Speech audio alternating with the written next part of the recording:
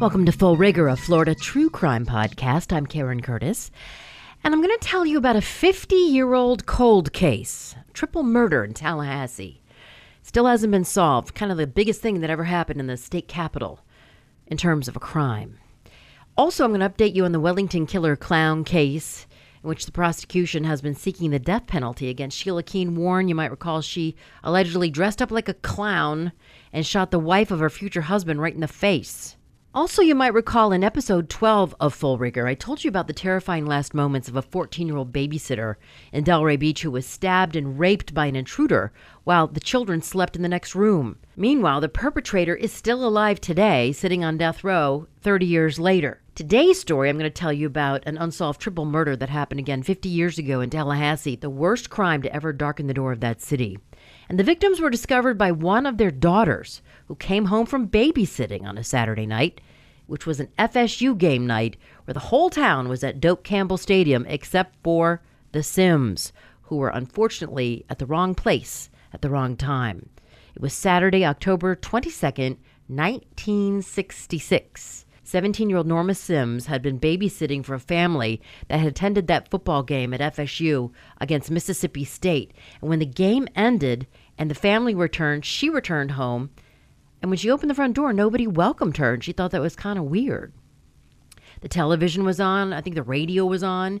The house was located at 641 Muriel Court. So she began walking through the house looking for everybody, and eventually she entered her parents' bedroom.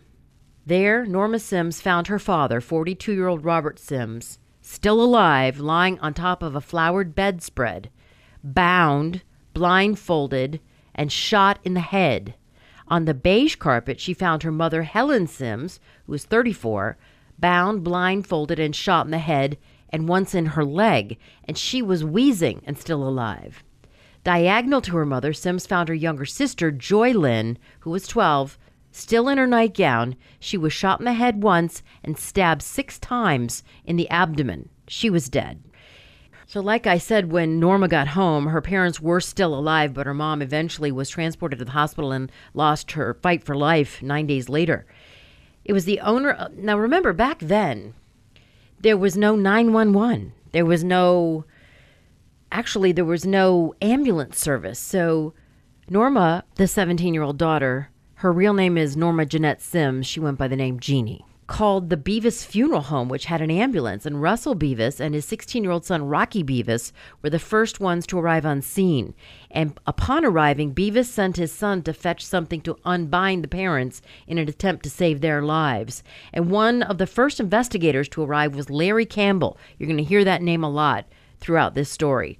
The 24-year-old at that time then became the lead detective from the Leon County Sheriff's Department on the case, and they would eventually become the sheriff. So almost immediately, robbery was ruled out as a motive for the murders because they found money lying around, they found jewelry, the house wasn't ransacked, there was no evidence of anything being moved or stolen. I want to let you know that a student from Florida State University a few years ago, Kyle Jones, produced and directed a fantastic documentary on the Sims murders. And it was for a school project called 641 Muriel Court. I'm going to be using excerpts of the interviews that he conducted in that documentary throughout this podcast. And here's what some of the townspeople thought of the Sims. First Baptist Church was their social home. They spent a lot of time there. They were active congregants there. They were friendly if you saw them in the grocery store. They were nice people. Nobody deserves something like this to happen to them. And these people remember that day, October 22nd, 1966. It was a beautiful fall day, breezy, the windows were open, and the Seminoles were playing Mississippi State. So many of the townspeople in Tallahassee were at the game. Lots of people were at the game. Jenny and Judy were babysitting for families that had gone to the game. Robert and Helen and Joy stayed home. And this case has been going on for 5 decades. There is a Facebook page, if you're interested, Justice for Joy, Solving the Sims Murder. But going back to the scene that night, there was no forced entry. And here's what Rocky Beavis remembered about the frantic call from Jeannie Sims. And my father came home just as the phone rang, and I picked it up on one extension because he was walking in the back door and picked it up on another extension. You could tell from the tone of voice that something terrible had happened. So again, when they arrived, Mrs. Sims, Helen, was showing some signs of life, was still breathing. So was Robert, the father, but Joy was dead. Now, this whole massacre happened on Campbell's birthday. So he was ready to go out and party, and he got the call. It came over as a car accident. And he's like, can you get somebody else to please do this? And one person dead. And then it came over as 2 people dead. And then it came over as a Signal 5, which is a murder. I mean, having been a traffic reporter, Signal 7 is a dead person. Signal 69 is livestock in the road, by the way. But when he heard it was a Signal 7, he said, oh, wow, this is a big deal. And he made his way to the scene. And so did the neighbors, by the way. The whole place was lit up with cop cars. There was a big turf war between the sheriff's department and the police department, and flash bulbs going off, and neighbors were going into the home and taking souvenirs like an ashtray and putting cigarettes out in an ashtray. Investigators made a pot of coffee because they knew they were going to be there for a long time. All 3 of them are bound with ropes.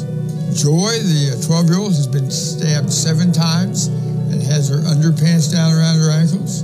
Helen was stabbed and shot and was halfway across the room.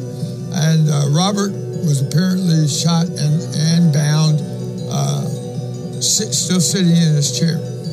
Well, actually, according to the police report of that night, Norma Sims found her father, Robert Sims, lying atop the flowered bedspread, bound, blindfolded, and shot once in the head. What a scene for that young kid to come home and see. It had to just completely traumatize her for the rest of her life. So when Rocky Beavis and his dad arrived from the funeral home with the ambulance at the scene, they were shocked at the freshness of the scene. Mrs. Sims is still showing signs of life. She's still breathing. Mr. Sims is still breathing. Joy Sims, unfortunately, is dead. Within moments, I was scared because it had just happened. So there was a turf war, as I said, between the sheriff's department and the police department, but really, neither department knew how to handle a crime scene of this magnitude of a triple murder. The sheriff's office, I think, made mistakes with how they treated the scene that night, but I don't fault them for those things. I think the bigger problem was that they couldn't work with the police department, and that started to show up that night, and it continued on a few days where they just wanted to run the investigation. So, of course, back in 1966, this type of thing, you don't have DNA, you don't have cell phone triangulation. There were several suspects in the case, but really they were looking for motive and who would kill the whole family. I mean, who would kill the husband, the wife, and the daughter? And it had to be premeditated because whoever it was brought rope, a knife, a gun.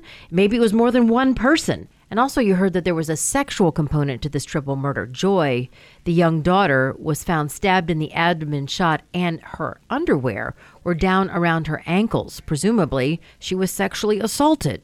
So one of the first suspects was the pastor at First Baptist Church. You might recall the person saying that the Sims family were really good people and they practically lived at the First Baptist Church. Well, the minister there, C.A. Roberts, was an extremely spellbinding speaker. I mean, he was messianic. Women fawned over him. People would go to the first sermon and then they would go back at 11 o'clock to hear him speak again because he was so mesmerizing. In fact, he was awarded the Tallahassee Junior Chamber of Commerce and Florida Man of the Year when he arrived in Tallahassee from Texas. He also led the prayers at FSU Stadium back when they allowed prayer. And so the night of the murders, he was at the stadium leading the team in prayer. But Helen was his secretary at the church. And she had quit her job just days before the murder. And the speculation was that she knew the kind of man who was behind the curtain. So Helen Sims resigns her post as secretary of First Baptist Church just days before the murder. And we don't know exactly why she resigns her post, but the rumor is that she knows too much. We think he's having affairs with lots and lots and lots of women. And we know this because what happens is, as soon as the Sims family murder happens and he is eventually named as a suspect, the phones start ringing down at Tallahassee PD. Well, he eventually pieces this together that as soon as C.A. Roberts is named a suspect, all the women he's having affairs with get really kind of nervous. I know what you're thinking. Did Helen Sims have an affair with him? Well, even to this day, it is believed that there was no love triangle between C.A. Roberts and Mrs. Sims. And she got out of there because she just saw this procession of women going in and out, and she knew too much. I don't believe there was a love triangle involving the Reverend Roberts and Mrs. Sims. That is one thing people have speculated about for years. I found no evidence of that anywhere. So that night, C.A. Roberts did have a strong alibi. As I told you, he was the pastor at the FSU game. He could be seen on camera every 5 minutes. They had actually taken film of the game. Investigators even drove from Doak Campbell Field to the Sims house to see if they could make it in time between the first half of the game and the second half of the game, and it just was impossible. Well, the sheriff said we tried every route through every traffic conditions we could think of to get from Doak Campbell Stadium to the Sims house and back on the time period that he was gone, and it was impossible. They never found a segment in the game film where he was not visible for more than 3 or 4 minutes. So they absolutely proved that he did not live. There had been a rumor that he had left for an unexplainable amount of time and came back with cuts and scratches. Well, they interviewed him within 2 days. There were no cuts and scratches. But it is possible that C.A. Roberts could have instructed somebody else to kill the family. Investigators say he did have a cult following. He was known to have a cult following, according to some of the church members. If he had instructed these followers to go kill somebody, they would have done it, according to some of the sources I talked to. Of all the evidence that I've seen in this case, I feel strongly that the murders have something to do with this pastor, C.A. Roberts. I mean, I'm going to go into other suspects, but I really believe that he had something to do with it. I just think it's shady that Mrs. Sims quit her job working for the pastor just days before the murders. The timing, there's no such thing as a coincidence in law enforcement. Now, there's been multiple persons of interest over the years, including C.A. Roberts. But also there was a teenager who lived right around the corner from the Sims and would later in life go on to commit a grisly murder in Atlanta. At the time of the murder, 16-year-old sophomore Tommy was living around the corner from the Sims. He would later go on to join the military, and then he was discharged from the military for mental illness. He became a chiropractor in Atlanta, and then he committed a heinous murder as an adult. And people started putting 2 and 2 together. They say, hey, didn't he live near the Sims at the time of the triple murder? I mean, if he can commit a murder like this, why couldn't he have killed the Sims, is what they were asking. Well, the murder in Atlanta did not have the same M.O. as the Sims murders. However, when police arrived at the scene, they saw Tommy holding a liver of a disemboweled woman in a jar. Her body had been torn apart. He told police that he thought Satan would be chained for 1,000 years if he cut the victim's liver out. Ugh. He told police he was worried that he was possessed by the devil or might be the devil himself, Lucifer. So another really important person in the investigation of the murders is Tommy Fulgham, who's a 16-year-old boy, sophomore at Leon High School. Jump ahead to when Fulgham is 29 years old. He's living up in Atlanta, and he commits a murder that would maybe even cause Hannibal Lecter to blush. We find him with a liver in a jar, and we find a disemboweled woman that he's just murdered in the apartment with her hands cut off. So Fulgham, while he's up in Atlanta, apparently interested in chiropractic as a profession, befriends a husband and wife, the Carrs, and proceeds to tell the Carrs over a series of days, I believe it is, that he's worried he may be possessed by the devil. And after that, he goes a step further and says, I might be the devil. But as a kid, little Tommy Fulgham lived 2 blocks from the Sims at the time of the murders. He was in the 10th grade, 16 years old, and really small of stature. He didn't play football. He was in chorus. So that gives you an idea. And apparently he was really cute. And he didn't really start to develop and get bigger until after high school. He bulked up for the military, and then he had the mental issues. So his fingerprints were not found at the scene. There were over 1,000 fingerprints taken from the scene, and he had a solid alibi. He was at a party that night, and several people told police they saw him there all night. Tommy was a good suspect because he lived so close and did commit that weird, brutal murder in 1978, but they couldn't find anything conclusive. Again, the prints didn't match any at the crime scene, and neither of the surviving Sims brothers knew who he was. So remember, there was no forced entry, no signs of robbery, no sign of a struggle.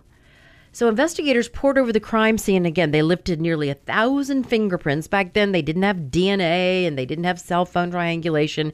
And so there was nothing that led them to the killers. The murder weapons were never found. Gun, knife. One of the things that we really did need was, and it would be nice to have, is the firearm that was used. If we could recover the firearm, that would be very beneficial. Doing the work that we're doing, it's easy to forget that you got 3 people who were murdered, who went to their grave probably knowing the person who did this, and we've never gotten justice for them, and here it is 50 years later. So Campbell, who became the sheriff, maintains that he does know who killed the Sims family, and he believes there were 2 murderers because he believes that it would take at least 2 people to do what was done to those 3 people, and that it was a sex crime, and that one of the suspects had a hang-up with dead people and probably engaged in necrophilia. I don't know if there's any fluids from back in the 60s, if they even kept those fluids to be tested for DNA, but Campbell refuses to name the 2 suspects. He concedes that, barring a confession, the murder will remain unsolved. And Campbell and another detective began interrogating a woman for hours in 1987. She came forward 20 years after the murders.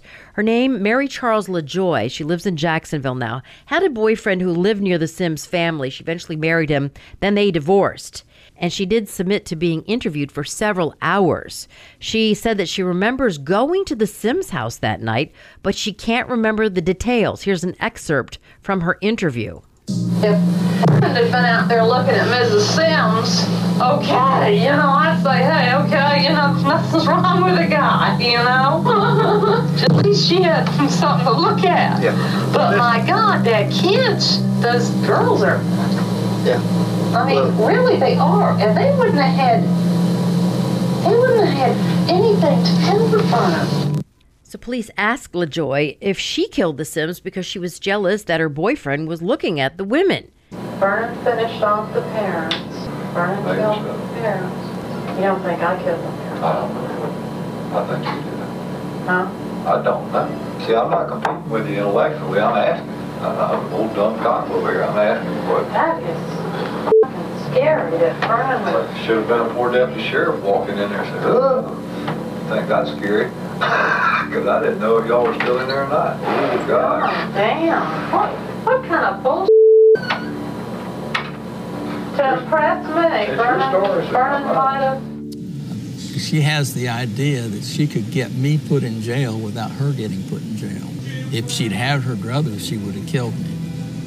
Seeing me in jail for life, that would be next best. He might have been trying to go in there and commit the perfect murder and impress me.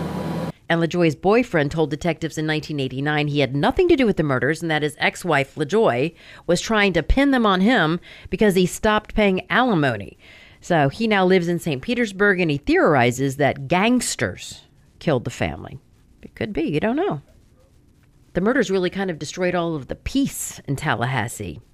They were respected people and a close-knit family. Robert Sims was the director of data processing for the Florida Department of Education. His wife, Helen, the former secretary of the First Baptist Church of Tallahassee.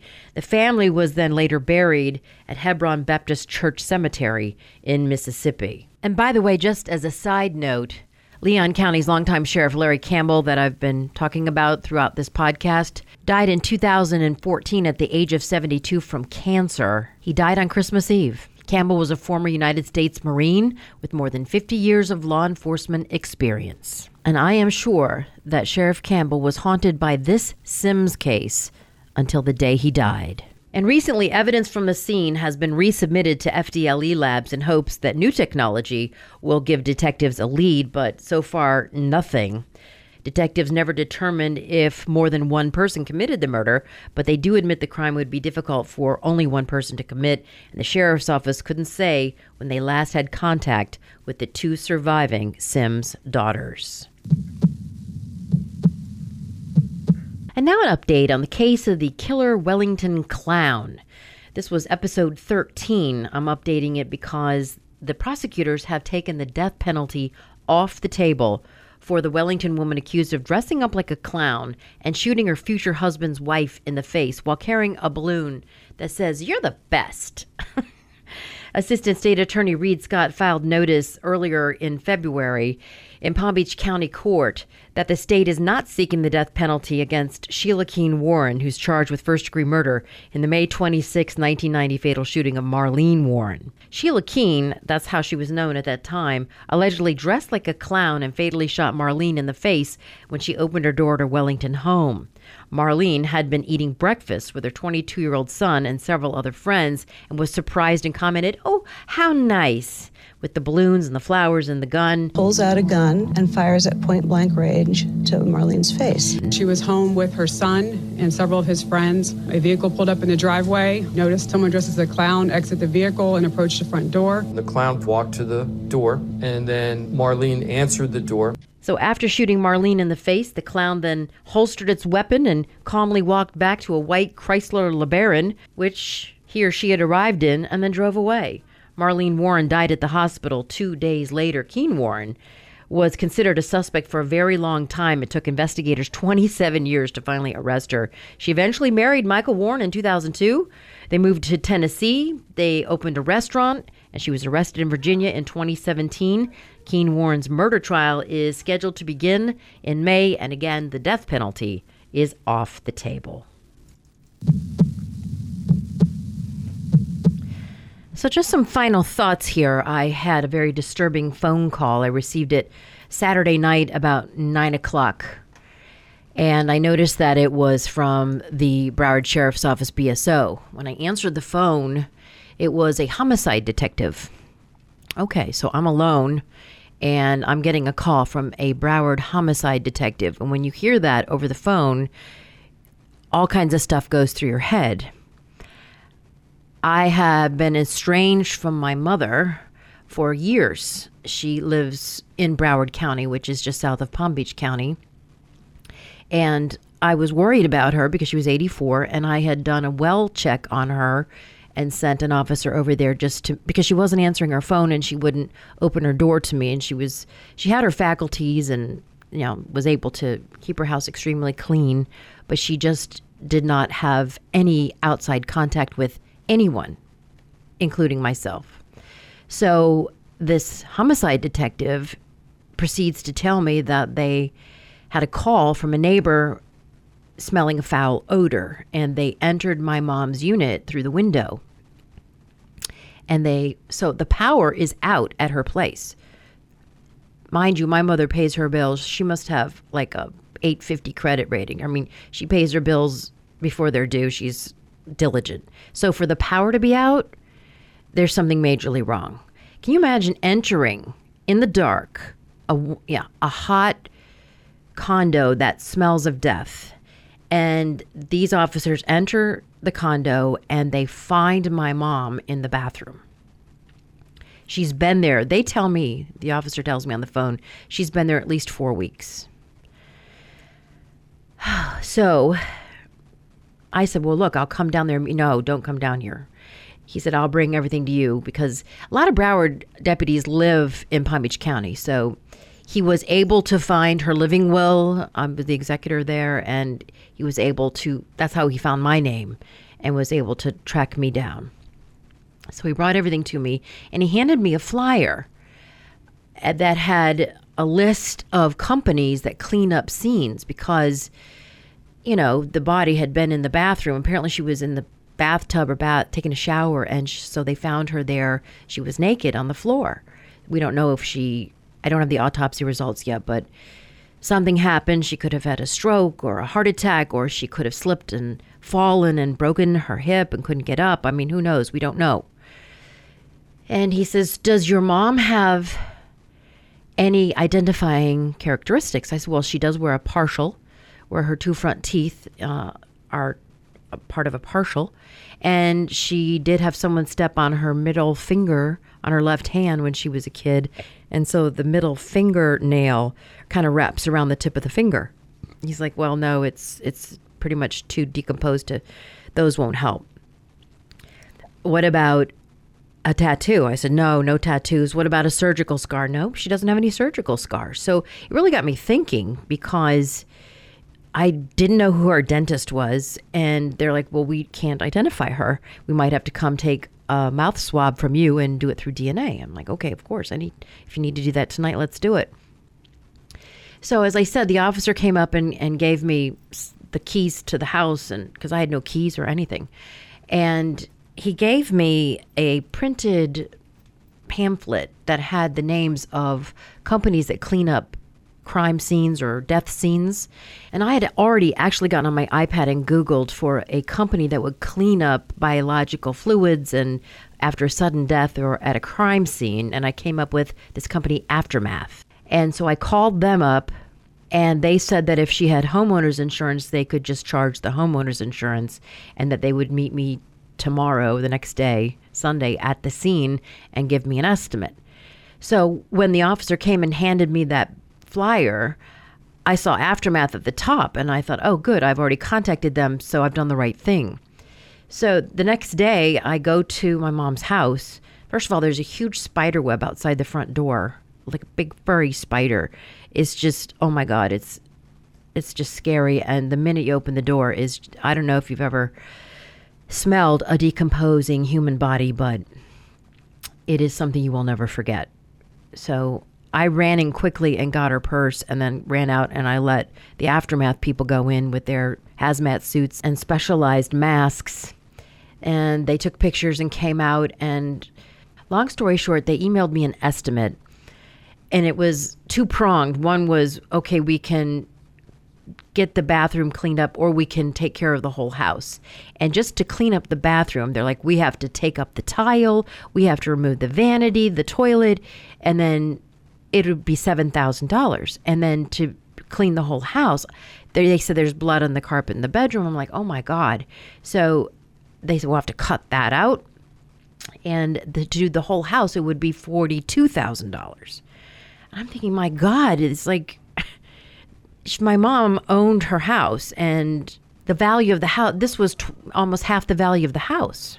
So I decided to call the next name on the list on the flyer that the BSO had given me, and it was called Scene Clean. And Michael answers, and he is a former firefighter in Broward, and he was the first company that actually was established to clean up crime scenes and sudden death scenes. He established the first company in Broward County. And I said, wow, I have an estimate from Aftermath. He goes, what is it, like $30,000? And he laughed, and I'm like, yeah. And he says, no. He says, I will do it for much, much less. And just to tell you, he went in there. He didn't have to remove the tile. He didn't have to remove the vanity. He cleaned everything up. It looks spick and span spotless. And he charged me a quarter of what I was going to be charged with the other company. So what I'm trying to tell you is that you need to, if you find yourself with a scene where there's a lot of blood and you need to clean it up, there are companies, but make sure you get the right company, that you don't get fleeced. He also found on the refrigerator, there was a stack of cards and a clip, and her dentist's card was in there. So I was able to get the dentist and the radiologist's phone number for the medical examiner so that they can get her dental records and identify her. I mean, it's very upsetting, first of all, that my mom died. Secondly, that she died the way she did. Thirdly, that she can't be identified.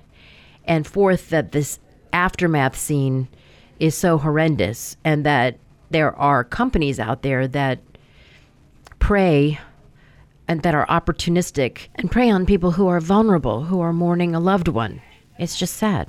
The other thing I would suggest is if your loved one doesn't have any tattoos or surgeries, you should know who the dentist is or have some way of identifying a body, because even in a traffic accident where there's a fire or something, it's hard to identify a loved one. The other thing was the ME said, oh, well, we have a way to lift the fingerprints. And I said, no, my mother would never, ever, ever have been fingerprinted. And she was a nurse, but I don't think you have to be fingerprinted to get a nurse's license. So she wouldn't be in the system. So in order to move on and take care of her estate and everything, you need to have a death certificate. And that can't happen until there's an identification. So it really is important to be able to figure that out. And so I'm hoping that this information I'm giving you is helpful, because I was blindsided. And even though I do this Full Rigor podcast and talk about death, I really hadn't experienced it firsthand. I'd never really lost anybody that was directly related to me or close to me. So it's very upsetting to me. And in fact, in previous episodes, I've spoken hypothetically about death and how to deal with it. In fact, in episode 3 of my Full Rigor podcast, it's titled 101 Ways to Get Rid of a Body. So, I kind of did that episode as an instruction, but now, having lost my mom, it's seemingly insensitive, because Jennifer and I talked about how difficult it is to get rid of a body, especially the blood at a crime scene, that there are numerous ways that killers dispose of corpses in South Florida. And it wasn't meant to give anybody ideas, but it was to educate on the issue, because death is a human condition. Well, indeed it is, and it does happen to us all. It's just shocking when it happens to you or a loved one. So I hope that helps you. That wraps up this episode of Full Rigor. Hope you enjoyed it. Until next time. Free Kids Workshops are back in stores at the Home Depot. On the first Saturday of every month from 9 a.m. to 12 p.m., bring your little ones to a local Home Depot for a hands-on learning experience that kids love. Find more kid-friendly projects and kids workshop kits at homedepot.com/kids. For 25 years, the Home Depot has been building confident, future doers with its free kids workshops. The Home Depot, how doers get more done. While supplies last, U.S. only. Peloton, let's go. This holiday, with the right music and the right motivation from world-class instructors, we're going to pick it up a notch. It's the holiday season. You might just surprise yourself with what you're capable of. Work out to thousands of live and on-demand classes, from running to cycling to yoga. Try Peloton risk-free with a 30-day home trial. New members only, not available in remote locations. See additional terms at onepeloton.com/home-trial. Peloton, motivation that moves you.